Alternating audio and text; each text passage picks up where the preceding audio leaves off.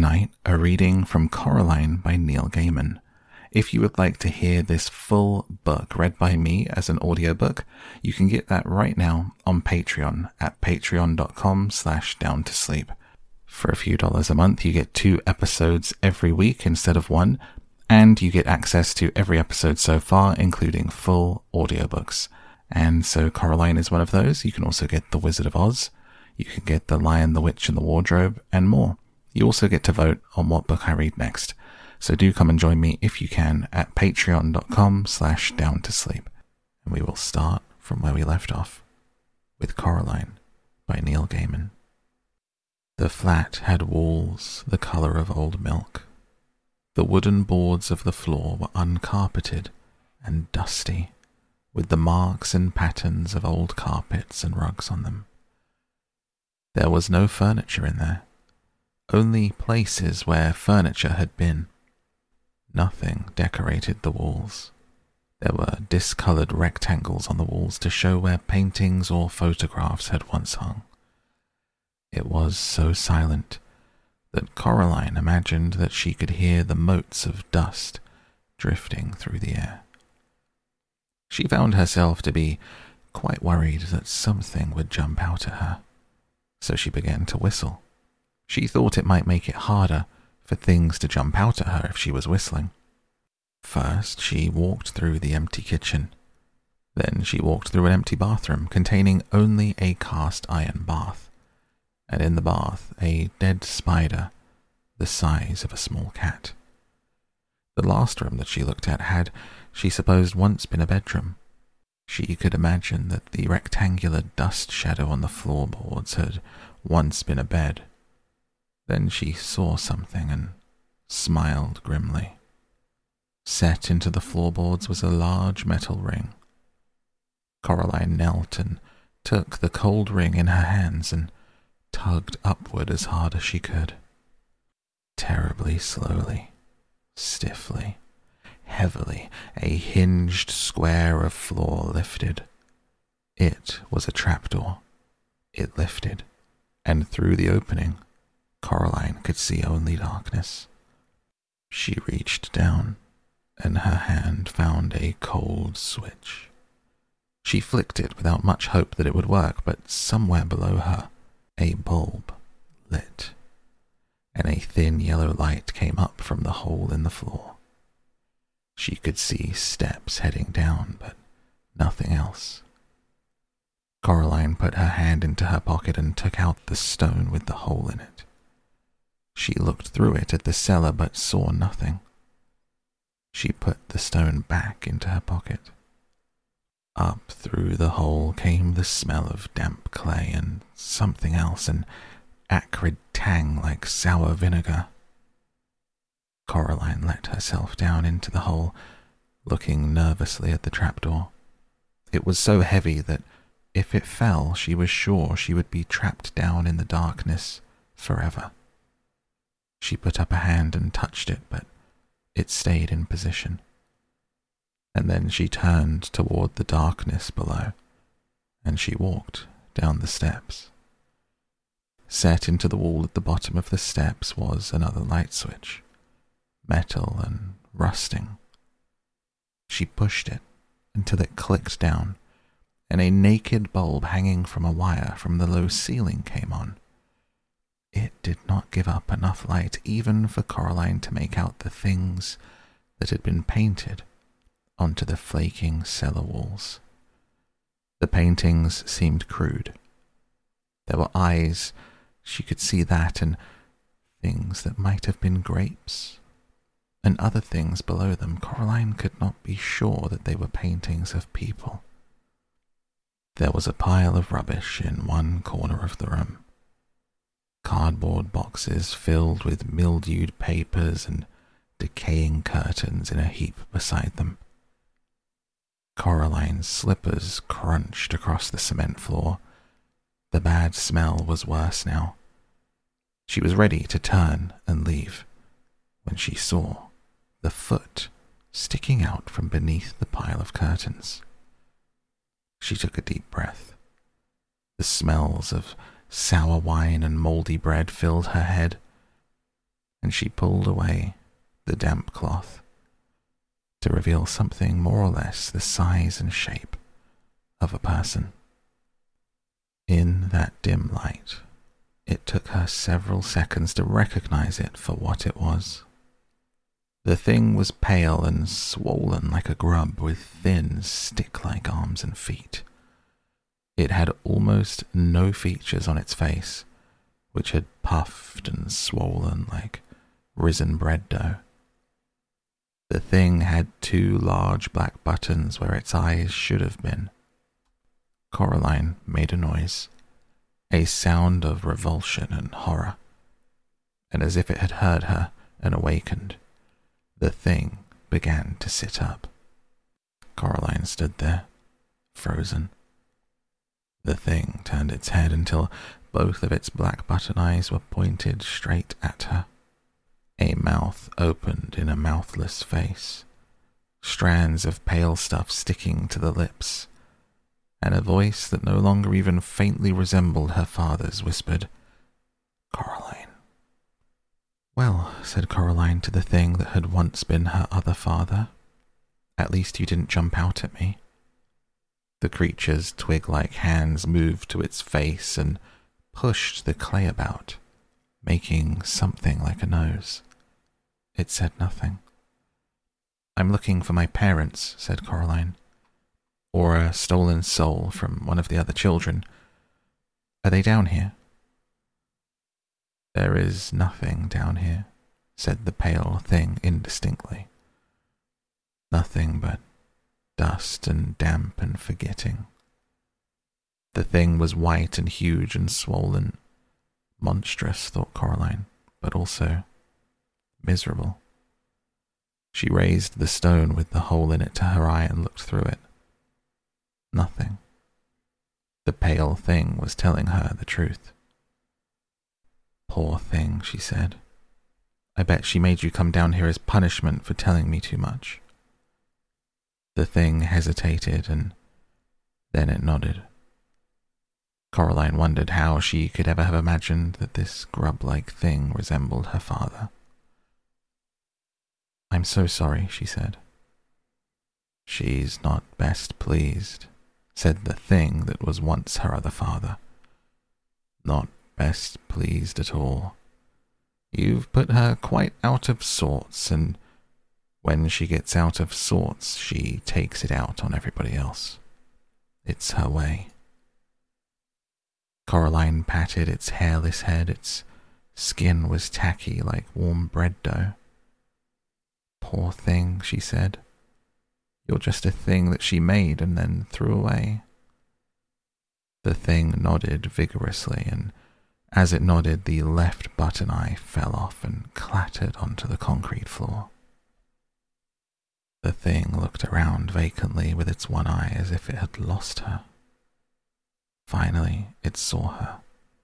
As if making a great effort, it opened its mouth once more and in a wet, urgent voice said, "Run, child. Leave this place.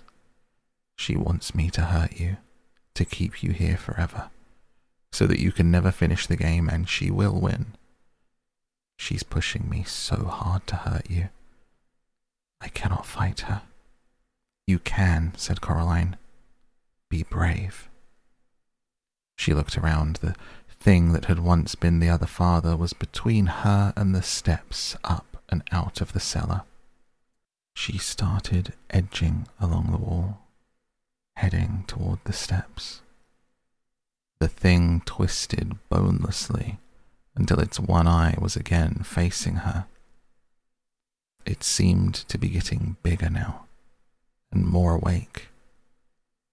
"Alas," it said, "I cannot," and it lunged across the cellar towards her, then its toothless mouth opened wide. Coraline had a single heartbeat in which to react. She could only think of 2 things to do. Either she could scream and try to run away and be chased around a badly lit cellar by that huge grub thing, be chased until it caught her, or she could do something else. So she did something else. As the thing reached her, Coraline put out her hand and closed it around the thing's remaining button eye, and she tugged as hard as she knew how. For a moment, nothing happened, and then the button came away and flew from her hand, clicking against the walls before it fell to the cellar floor. The thing froze in place.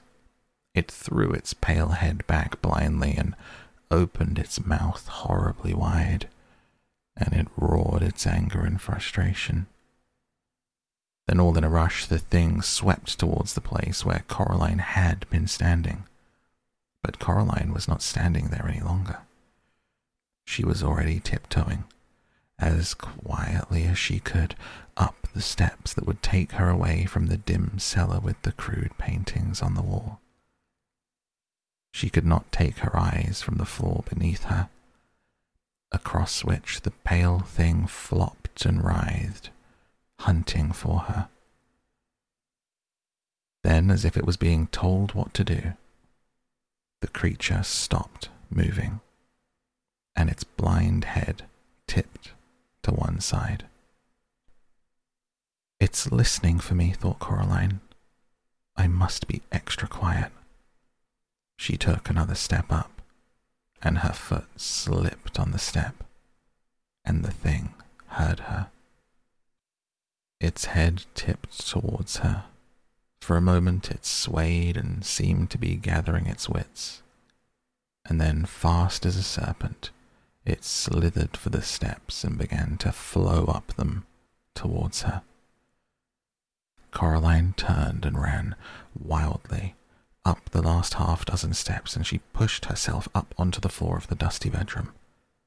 Without pausing, she pulled the heavy trapdoor towards her and let go of it. It crashed down with a thump, just as something large banged against it. The trapdoor shook and rattled in the floor, but it stayed where it was. Coraline took a deep breath. If there had been any furniture in the flat, even a chair, she would have pulled it onto the trapdoor. But there was nothing. She walked out of that flat as fast as she could, without actually ever running, and she locked the front door behind her.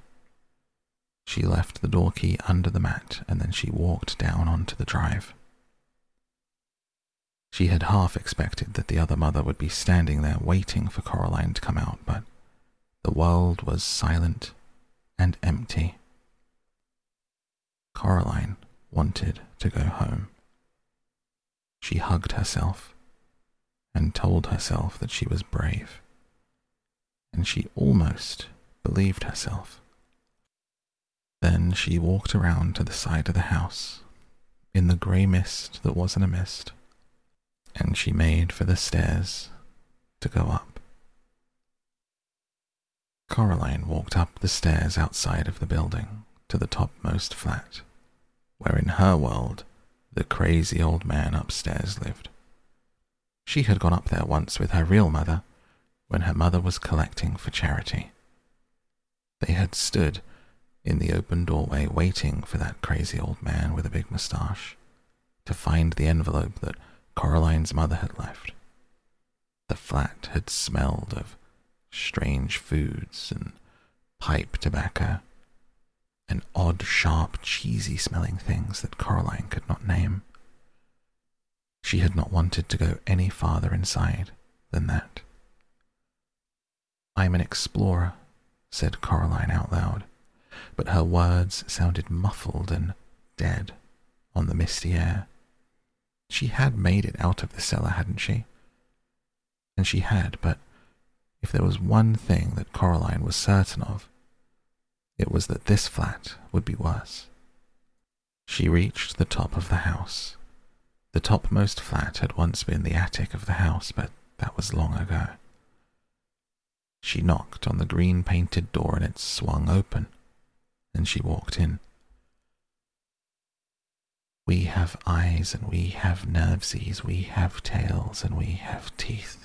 You'll all get what you deservesies when we rise from underneath," whispering a dozen or more tiny voices, in a dark flat with the roof so low where it met the walls that Coraline could almost reach up and touch it. Red eyes stared at her. Little pink feet scurried away as she came close. Darker shadows slipped through the shadows at the edges of things.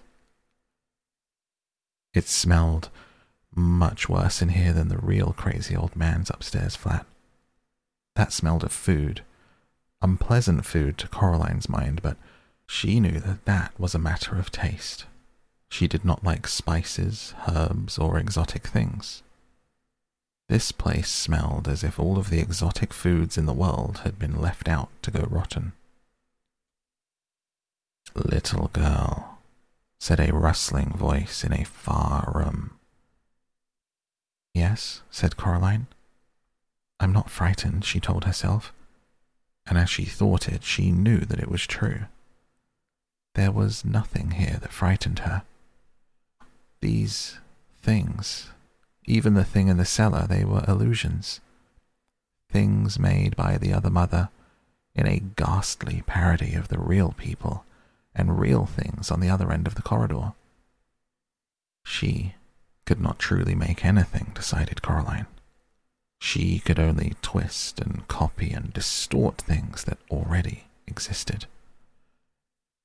And then Coraline found herself wondering why the other mother would have placed a snow globe on the drawing room mantelpiece. For the mantelpiece in Coraline's world was quite bare. As soon as she had asked herself the question, she realized that there was actually an answer. Then the voice came again and her train of thought was interrupted. "Come here, little girl. I know what you want, little girl." It was a rustling voice. It was scratchy and dry. It made Coraline think of some kind of enormous dead insect, which was silly, she knew. How could a dead thing, especially a dead insect, have a voice?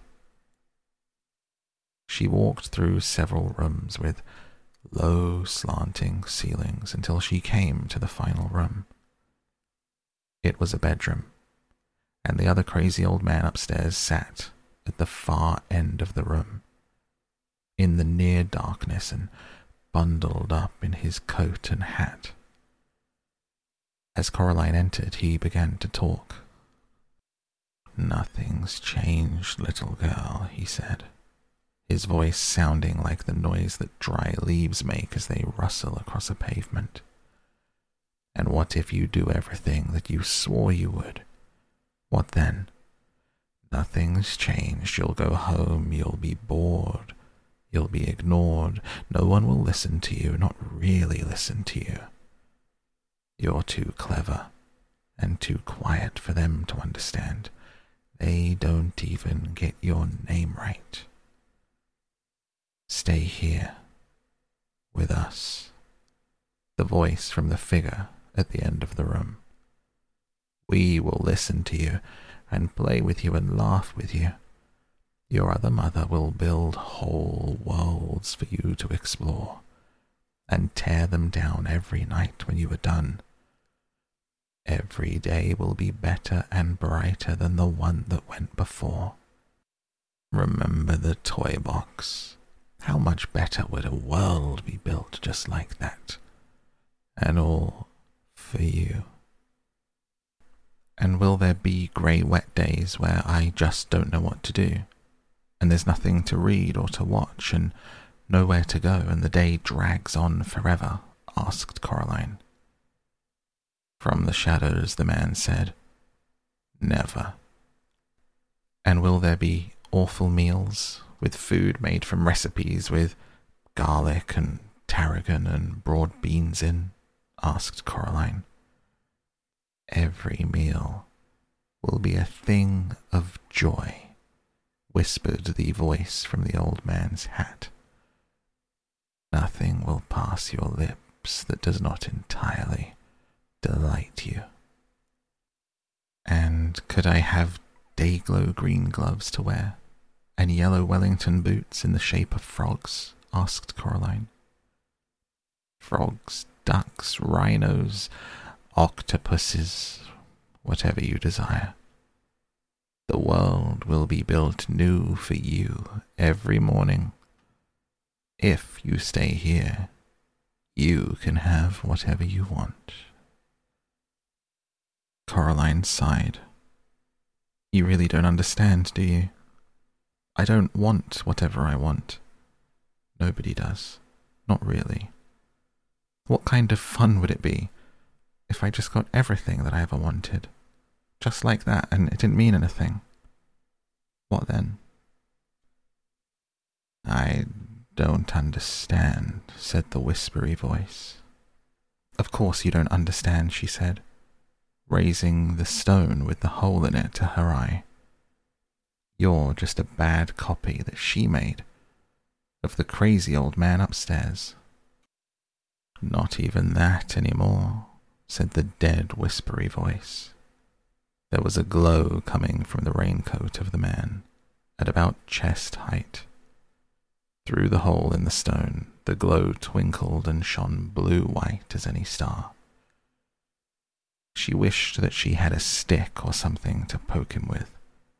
She had no wish to get any closer to the shadowy man at the end of the room. Coraline took a step closer to the man, and he fell apart. Black rats leapt from the sleeves and from under the coat and hat, a score or more of them, red eyes shining in the dark. They chittered and they fled. The coat fluttered and fell heavily to the floor. The hat rolled into one corner of the room. Coraline reached out one hand and pulled the coat open. It was empty, although it was greasy to the touch. There was no sign of the final glass marble in it. She scanned the room, squinting through the hole in the stone, and caught sight of something that twinkled and burned like a star at floor level by the doorway. It was being carried in the forepaws of the largest black rat, and as she looked, it slipped away. The other rats watched her from the corners of the rooms as she ran after it. Now, rats can run faster than people, especially over short distances, but a large black rat holding a marble in its two front paws is no match for a determined girl, even if she is small for her age. Smaller black rats ran back and forth across her path, trying to distract her, but she ignored them all, keeping her eyes fixed on the one with the marble, who was heading straight out of the flat towards the front door. They reached the steps on the outside of the building. Coraline had time to observe that the house itself was continuing to change, becoming less distinct and flattening out, even as she raced down the stairs. It reminded her of a photograph of a house, not the thing itself. Then she was simply racing pell-mell down the steps in pursuit of the rat, with no room in her mind for anything else, certain that she was gaining on it. She was running fast, too fast, she discovered, as she came to the bottom of one flight of stairs and her foot skidded and twisted, and she went crashing onto the concrete landing. Her left knee was scraped and skinned, and the palm of one hand that she had thrown out to stop herself was a mess of scraped skin and grit. It hurt a little, and it would, she knew, soon hurt much more. She picked the grit out of her palm and climbed to her feet, as fast as she could, knowing that she had lost it and it was already too late. She went down to the final landing at ground level. She looked around for the rat, but it was gone, and the marble with it. Her hand stung where the skin had been scraped, and there was blood trickling down her ripped pajama leg from her knee. It was as bad as the summer that her mother had taken the training wheels off of Caroline's bicycle. But then, back then, in with all the cuts and the scrapes, she had a feeling of achievement. She was learning something, doing something that she had not known how to do. Now she felt nothing but cold loss. She had failed the ghost children. She had failed her parents. She had failed herself. Failed everything. She closed her eyes and wished that the earth would swallow her up. There was a cough. She opened her eyes and saw the rat. It was lying on the brick path at the bottom of the stairs, with a surprised look on its face, which was now several inches away from the rest of it. Its whiskers were stiff, its eyes were wide open, its teeth visible and yellow and sharp. A collar of wet blood glistened at its neck. Besides the decapitated rat, a smug expression on its face, was the black cat. It rested one paw on the grey glass marble. "I think I once mentioned," said the cat, "that I don't like rats at the best of times. Looked like you needed this one. Hope you don't mind my getting involved." "I think," said Caroline, trying to catch her breath, "I think you may have said something of the sort." The cat lifted its paw from the marble, which rolled towards Caroline. She picked it up, and in her mind a final voice whispered to her urgently, "She has lied to you. She will never give you up now that she has you.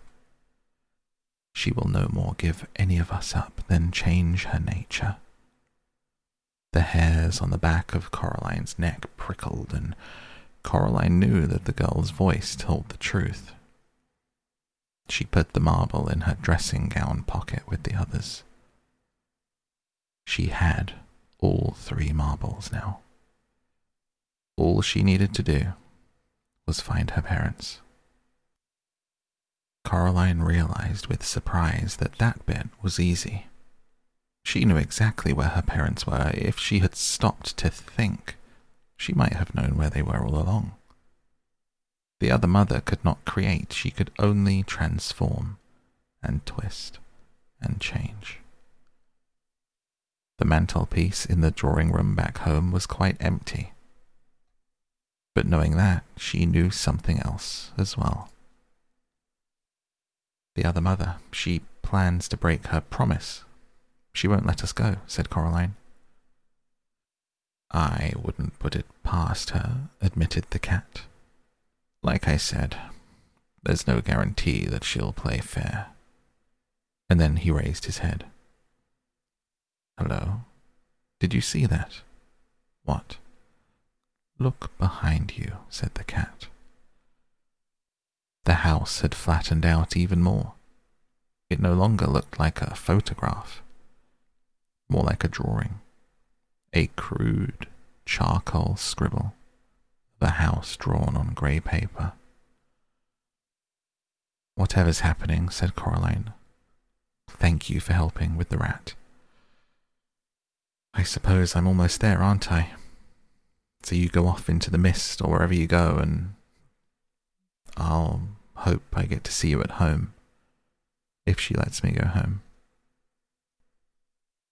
The cat's fur was on end, and its tail was bristling like a chimney sweep's brush.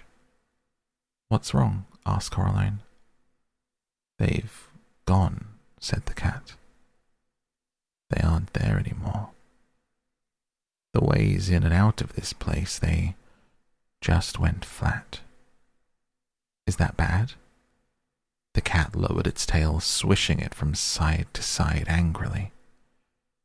It made a low growling noise in the back of its throat. It walked in a circle until it was facing away from Caroline. and then it began to walk backwards, stiffly, one step at a time, until it was pushing up against Coraline's leg. She put down a hand to stroke it and could feel how hard its heart was beating. It was trembling, like a dead leaf in a storm. "You'll be fine," said Coraline. "Everything's going to be fine. I'll take you home." The cat said nothing. "Come on, cat," said Coraline. She took a step back towards the steps, but the cat stayed where it was, looking miserable and oddly much smaller. "If the only way out is past her," said Coraline, "then that's the way we're going to go." She went back to the cat and bent down and picked it up. The cat did not resist, it simply trembled. She supported its bottom with one hand, rested its front legs on her shoulders. The cat was heavy, but not too heavy to carry. It licked at the palm of her hand where the blood from the scrape was welling up. Coraline walked up the stairs one step at a time, heading back to her own flat. She was aware of the marbles clicking in her pocket, aware of the stone with a hole in it, aware of the cat pressing itself against her. She got to her front door, now just a small child's scrawl of a door, and she pushed her hand against it, half expecting that her hand would rip through it, revealing nothing but blackness and a scattering of stars. But the door swung open, and Coraline went through. Once inside, in her flat, or rather, in the flat that was not hers, Coraline was pleased to see that it had not transformed into the empty drawing that the rest of the house seemed to have become.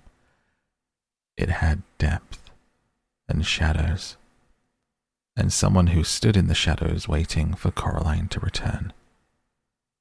"So you're back," said the other mother. She did not sound pleased. "And you brought vermin with you." "No," said Coraline. "I brought a friend."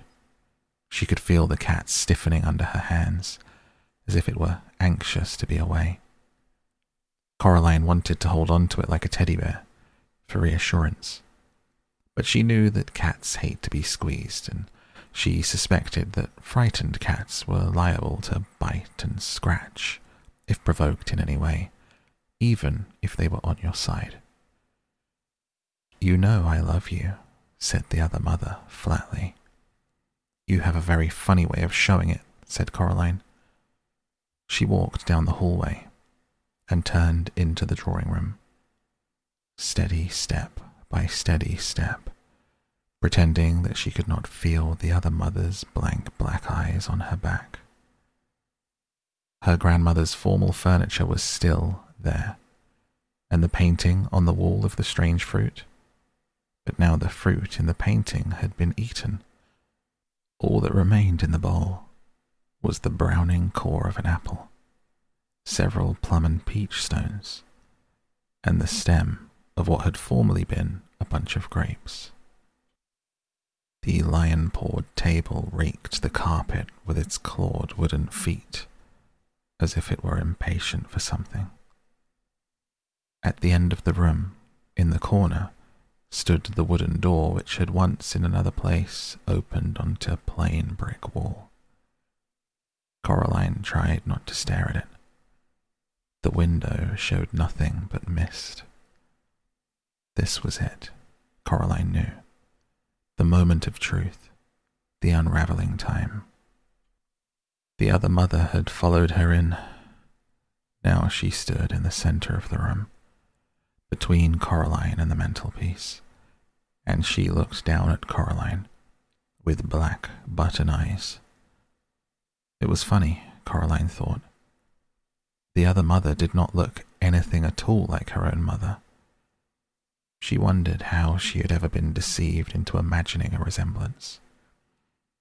The other mother was huge. Her head almost brushed the ceiling, and very pale, the color of a spider's belly. Her hair writhed and twined about her head, and her teeth were sharp as knives. "Well," said the other mother sharply, "where are they?"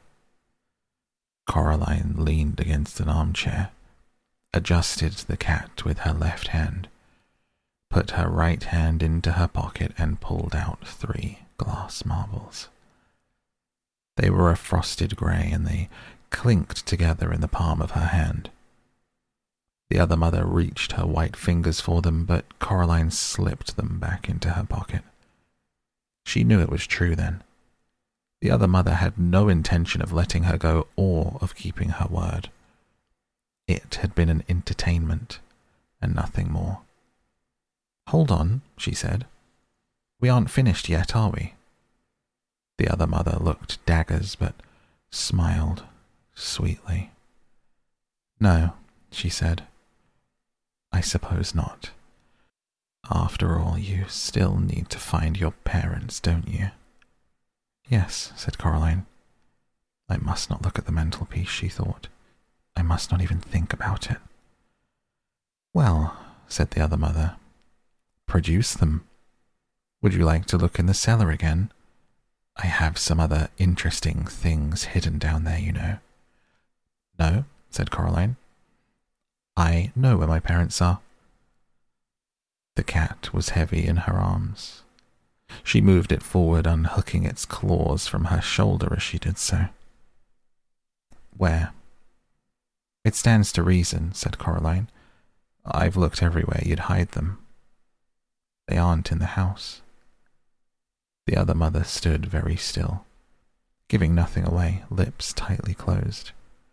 She might have been a wax statue. Even her hair had stopped moving. So Coraline continued, both hands wrapped firmly around the black cat. "I know where they have to be. You've hidden them in the passageway between the houses, haven't you? They're behind that door." She nodded her head towards the door in the corner. The other mother remained statue still, but a hint of a smile crept back onto her face. "Oh, they are they? Why don't you open it?" said Coraline. "They'll be there all right." It was her only way home, she knew. But it all depended on the other mother's needing to gloat, needing not only to win but to show that she had won. The other mother reached her hand slowly into her apron pocket and produced the black iron key. The cat stirred uncomfortably in Coraline's arms, as if it wanted to get down. Just stay there for a few moments longer, she thought, wondering if it could hear her. "I'll get us both home. I said I would. I promise." She felt the cat relax ever so slightly in her arms. The other mother walked over to the door and pushed the key into the lock. She turned the key. Coraline heard the mechanism clunk heavily. She was already starting as quietly as she could, step by step, to back away towards the mantelpiece. The other mother pushed down on the door handle and pulled open the door, revealing a corridor behind it, dark and empty. "There," she said, waving her hands at the corridor. The expression of delight on her face was a very bad thing to see. "You're wrong. You don't know where your parents are, do you? They aren't there." She turned and looked at Coraline. "Now, you're going to stay here, forever and always." "No," said Coraline. "I'm not." And hard as she could, she threw the black cat towards the other mother. It yowled and landed on the other mother's head, claws flailing, teeth bared, fierce and angry, fur on end. It looked half again as big as it was in real life. Without waiting to see what would happen, Coraline reached up to the mantelpiece, closed her hand around the snow globe, pushing it deep into the pocket of her dressing gown. The cat made a deep yowl and sank its teeth into Other Mother's cheek. She was flailing at it. Blood ran from the cuts on her white face. Not red blood, but a deep, tarry black stuff. Coraline ran for the door. She pulled the key out of the lock. "Leave her! Come on!" she shouted to the cat. It hissed and swiped its scalpel-sharp claws at the Other Mother's face in one wild rake, which left black ooze trickling from several gashes on the Other Mother's nose. Then it sprang down toward Coraline. "Quickly," she said. The cat ran towards her, and they both stepped into the dark corridor. It was colder in the corridor, like stepping down into a cellar on a warm day. The cat hesitated for a moment, and then seeing that Other Mother was coming towards them, it ran to Coraline and stopped by her legs. Coraline began to pull the door closed. It was heavier than she imagined a door could be. Pulling it closed was like trying to close a door against a high wind. And then she felt something from the other side starting to pull against her. "Shut," she thought, and then said out loud, "Come on, please." She felt the door begin to move, to pull closed, to give against the phantom wind. Suddenly, she was aware of other people in the corridor with her. She could not turn her head to look at them, but she knew them without having to look. "Help me, please," she said. "All of you."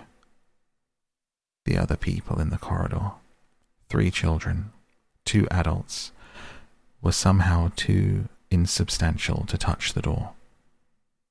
But their hands closed about hers as she pulled on the big iron door handle.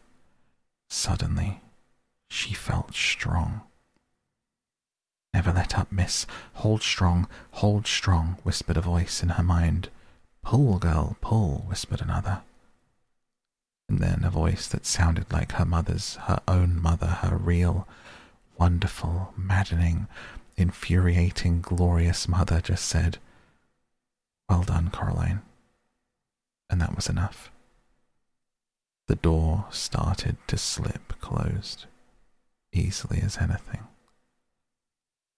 "No," screamed a voice from beyond the door, and it no longer sounded even faintly human. Something snatched at Coraline, reaching through the closing gap between the door and the doorpost. Coraline jerked her head out of the way, but the door began to open once more. "We're going to go home," said Coraline. "We are. Help me." She ducked the snatching fingers. They moved through her. Ghost hands lent her strength that she no longer possessed. There was a final moment of resistance, as if something was caught in the door. And then, with a crash, the wooden door banged closed. Something dropped from Coraline's head height to the floor. It landed with a sort of scuttling thump. "Come on," said the cat. "This is not a good place to be in." Quickly, Coraline turned her back on the door and began to run, as fast as was practical, through the dark corridor, running her hand along the wall to make sure she didn't bump into anything or get turned around in the darkness. It was an uphill run, and it seemed to her that it went on for a longer distance than anything could possibly go. The wall she was touching felt warm and yielding now, and she realized it felt as if it were covered in a fine downy fur. It moved, as if it were taking a breath. She snatched her hand away from it. Winds howled in the dark. She was scared that she would bump into something, and she put out her hand for the wall once more. This time what she touched felt hot and wet, as if she had put her hand in somebody's mouth. She pulled it back with a small wail. Her eyes adjusted to the dark. She could half see, faintly glowing patches ahead of her. 2 adults, 3 children. She could hear the cat too, padding in the dark in front of her. And there was something else, which suddenly scuttled between her feet and nearly sending Coraline flying. She caught herself before she went down, using her own momentum to keep moving. She knew that if she fell in that corridor, she might never get up again. Whatever that corridor was older by far than the other mother. It was deep and slow, and it knew that she was there. Then daylight appeared, and she ran towards it, puffing and wheezing. "Almost there," she called encouragingly. But in the light she discovered that the wraiths had gone, and she was alone. She did not have time to wonder what had happened to them. Panting for breath, she staggered through the door and slammed it behind her, with the loudest and most satisfying bang that you can imagine. Coraline locked the door with the key and put the key back into her pocket. The black cat was huddled in the farthest corner of the room, the pink tip of its tongue showing and its eyes wide. Coraline went over to it and crouched down beside it. "I'm sorry," she said. "I'm sorry that I threw you at her. It was the only way to distract her enough to get us all out. She would never have kept her word, would she?" The cat looked up at her and rested its head on her hand, licking her fingers with its sandpapery tongue. It began to purr. "Then we're friends," said Coraline. She sat down on one of her grandmother's uncomfortable armchairs, and the cat sprang up into her lap and made itself comfortable. The light that came through the picture window was daylight, real golden late afternoon daylight, not a white mist light.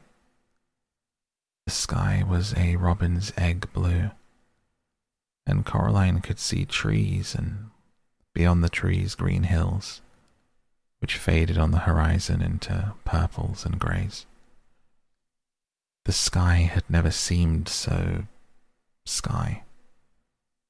The world had never seemed so world. Coraline stared at the leaves on the trees, at the patterns of light and shadow on the cracked bark of the trunk of a beech tree outside the window. She looked down at her lap, at the way that the rich sunlight brushed every hair on the cat's head, turning each white whisker to gold. Nothing, she thought, had ever been so interesting. And caught up in the interestingness of the world, Coraline barely noticed that she had wriggled down and curled cat-like on her mother's uncomfortable armchair. Nor did she notice when she fell into a deep and dreamless sleep. Her mother shook her gently awake. "Coraline," she said. "Darling, what a funny place to fall asleep. And really, this room is only for best. We looked all over the house for you." Coraline stretched and blinked. I'm sorry, she said. I fell asleep. I can see that, said her mother. And wherever did that cat come from? He was waiting by the front door when I came in, shot out like a bullet as I opened it. Probably had things to do, said Coraline. Then she hugged her mother so tightly that her arms began to ache. Her mother hugged Coraline back. Dinner in 15 minutes, said her mother. Don't forget to wash your hands, and just look at those pajama bottoms. What did you do to your poor knee? I tripped, said Coraline. She went into the bathroom and washed her hands and cleaned her bloody knee. She put ointment on her cuts and scrapes. She went into her bedroom, her real bedroom, her true bedroom. She pushed her hands into the pockets of her dressing gown and pulled out 3 marbles, a stone with a hole in it, the black key, and an empty snow globe. She shook the snow globe and watched the glittery snow swirl through the water to fill an empty world. She put it down and watched the snow fall, covering the place where the little couple had once stood. Coraline took a piece of string from her toy box and she strung the black key on the string.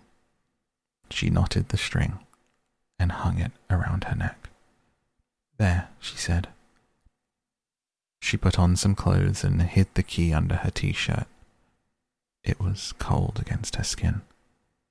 The stone went into her pocket. Coraline walked down the hallway to her father's study.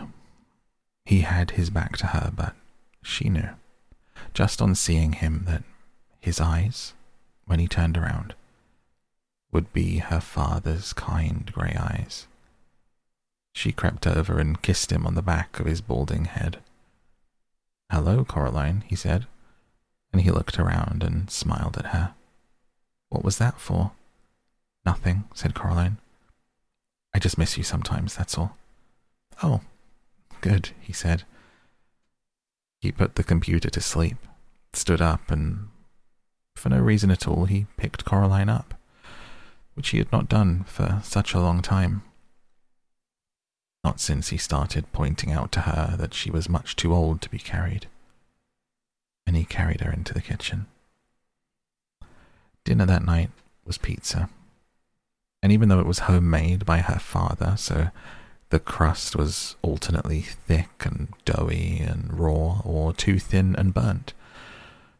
And even though he had put slices of green pepper on it, along with little meatballs and, of all things, pineapple chunks, Coraline ate the entire slice that she had been given. Well, she ate everything except for the pineapple chunks. And soon enough, it was bedtime. Coraline kept the key around her neck, but she put the grey marbles beneath her pillow. And in bed that night, Coraline dreamed a dream. She was at a picnic under an old oak tree in a green meadow. The sun was high in the sky, and while there were distant fluffy white clouds on the horizon, the sky above her head was a deep, untroubled blue.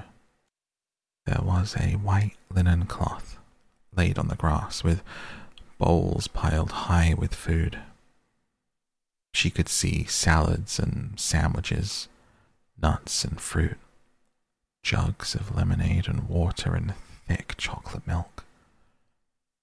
Coraline sat on one side of the tablecloth while 3 other children took a side each.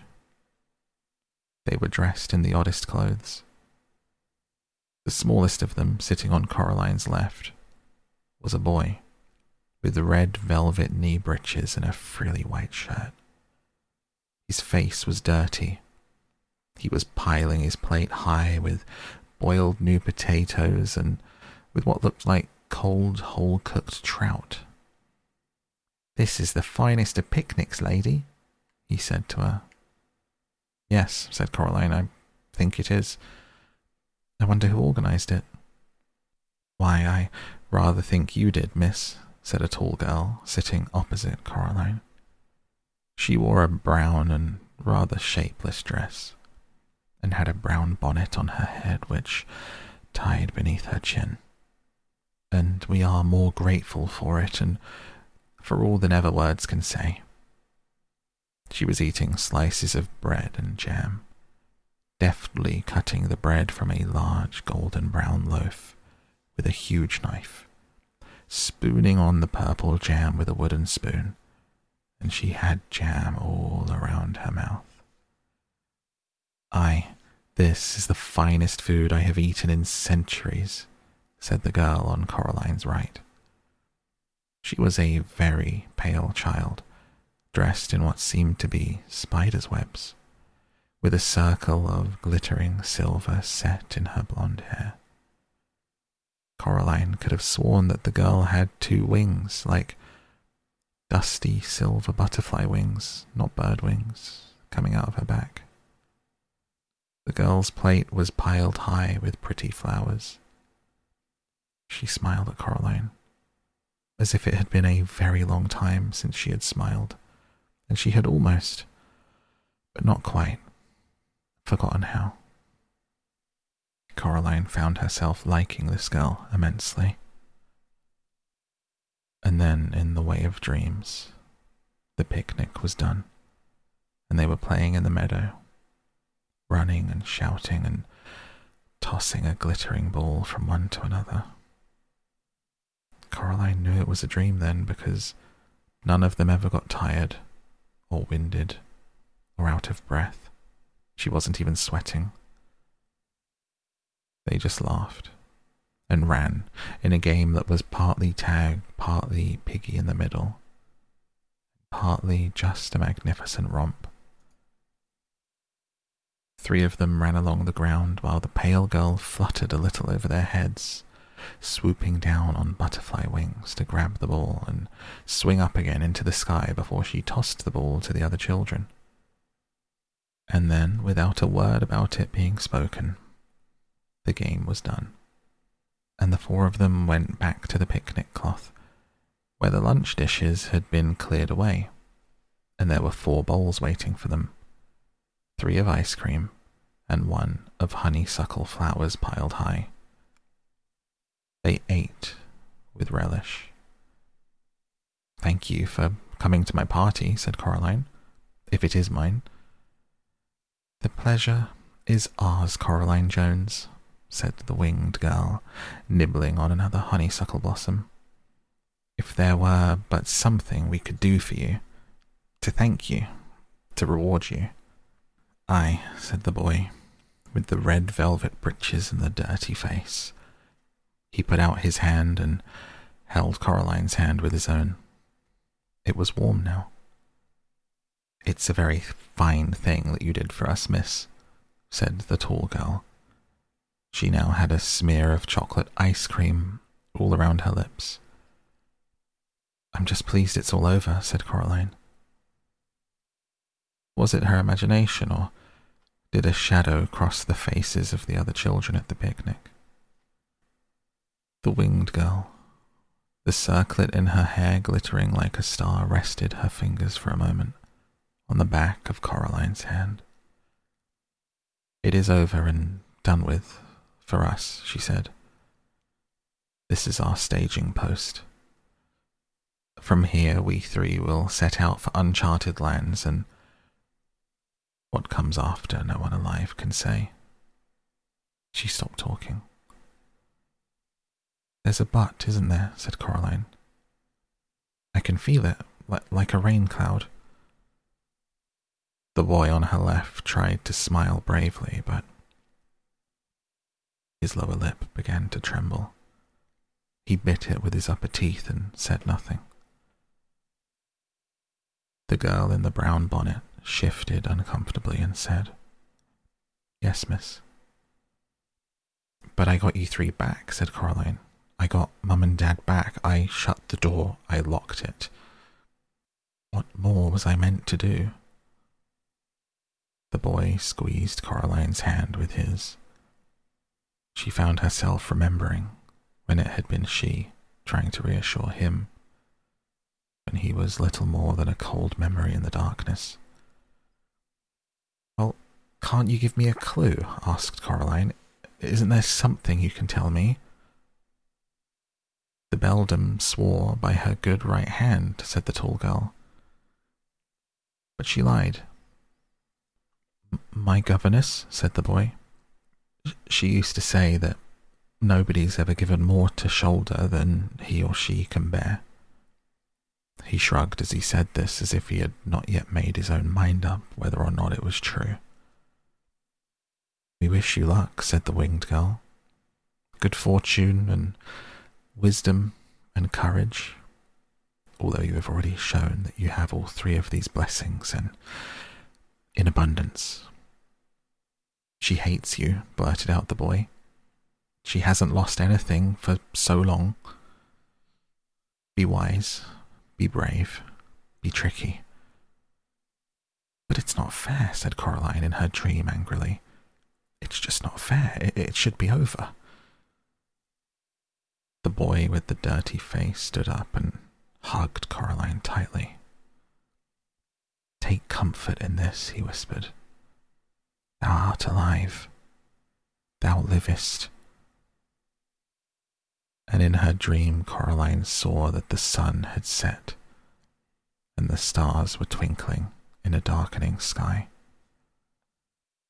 Coraline stood in the meadow, and she watched as the three children, two of them walking, one flying, went away from her across the grass, silver in the light of the huge moon. The three of them came to a small wooden bridge over a stream. They stopped there and turned and waved, and Coraline waved back. What came after was darkness. And that is where we close the book on this week's episode of Down to Sleep.